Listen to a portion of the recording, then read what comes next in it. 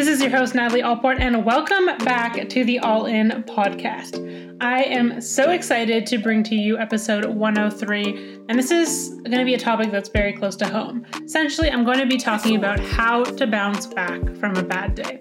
So if you've had a bad day or you've had a bad series of days, we all have. This is going to be a great episode to listen to and hopefully bring you back up. It's something that I recently was going through. I had a rough day yesterday, bouncing back today, and just want to share a little bit of my perspective. So without further ado, let's go all in.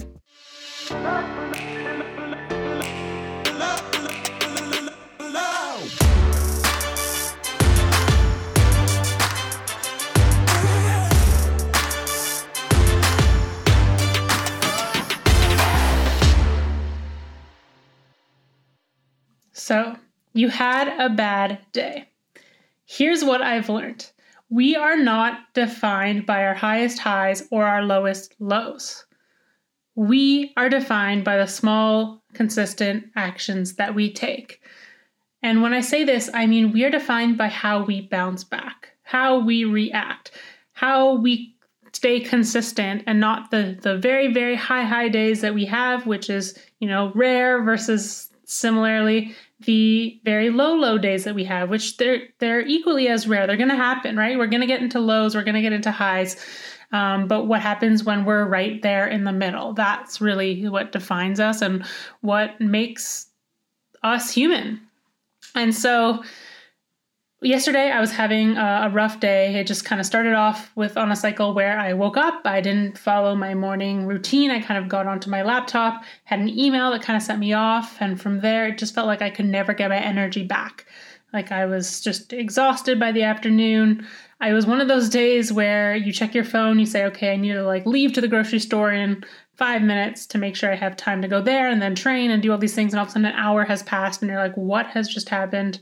Where am I? How am I not yet at the grocery store finished? And then by the end of the day, you're flustered, you ran out of time, and you realize you really haven't accomplished much, but the day has gone and you're low on energy and you're just not feeling it anymore.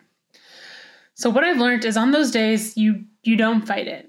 You have to live in that moment. And that's the thing about mindfulness and the importance of living in the present moment is that that doesn't just apply on good times. That applies in the bad times as well. And, when we're having negative emotions as well, we can't just tune out and pretend to be somewhere else, because otherwise we're going to do the same thing when we have our good moments and those other moments that we really do want to be present.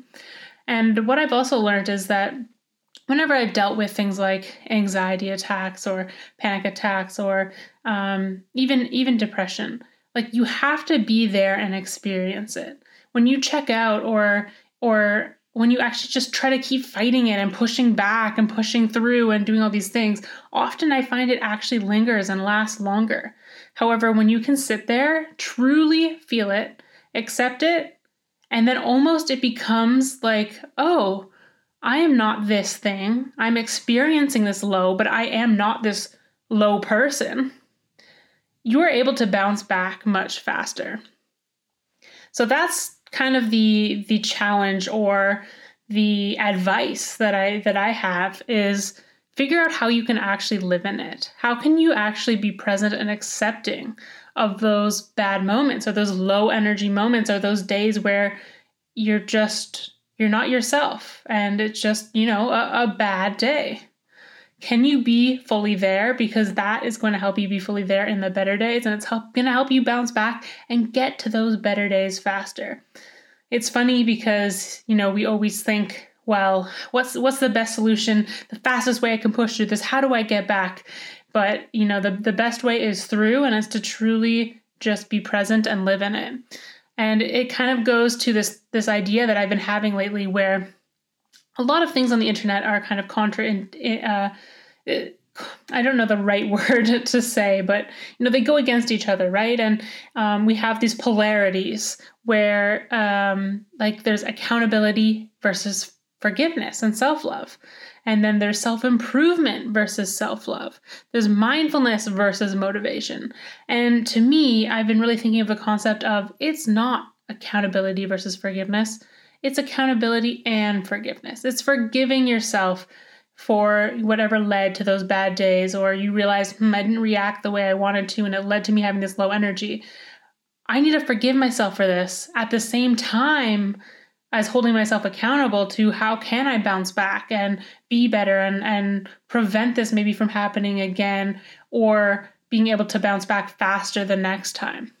And it's the same thing. It's mindfulness and motivation. It's how can I be in this present moment and really live in it, and also build up the motivation to get through it and go to the next thing, rather than just go, motivate, push through, forget what I'm feeling. All these things go hand in hand, and that's why it's so interesting to see the internet, because I love both sides. I love that side of pushing yourself and motivation and all these things, and I love the side of self-love and acceptance and being enough. But it's sometimes they get put on different sides of the internet, and we think, okay, one is being hard and one is being soft, where I think it's actually accepting that both sides, the yin and the yang. And that is what makes us human, and that is actually what's going to propel us forward towards sustainable success. So if you're having a bad day, live in it, feel it, go through it, accept it, forgive yourself for whatever led to this moment, to whatever led to you not bouncing back maybe as fast as you wanted to be, and then reflect on it. And then you will come back and be able to start fresh tomorrow. Hey, I think that the greatest gift in life is presence. So thank you so much for gracing me with your presence of tuning in to this episode. Now, something that I would appreciate a ton and would help this podcast keep growing is if you, one, take a screenshot of this episode and share it on your social media so more people can find the podcast, and hopefully we can help impact more people.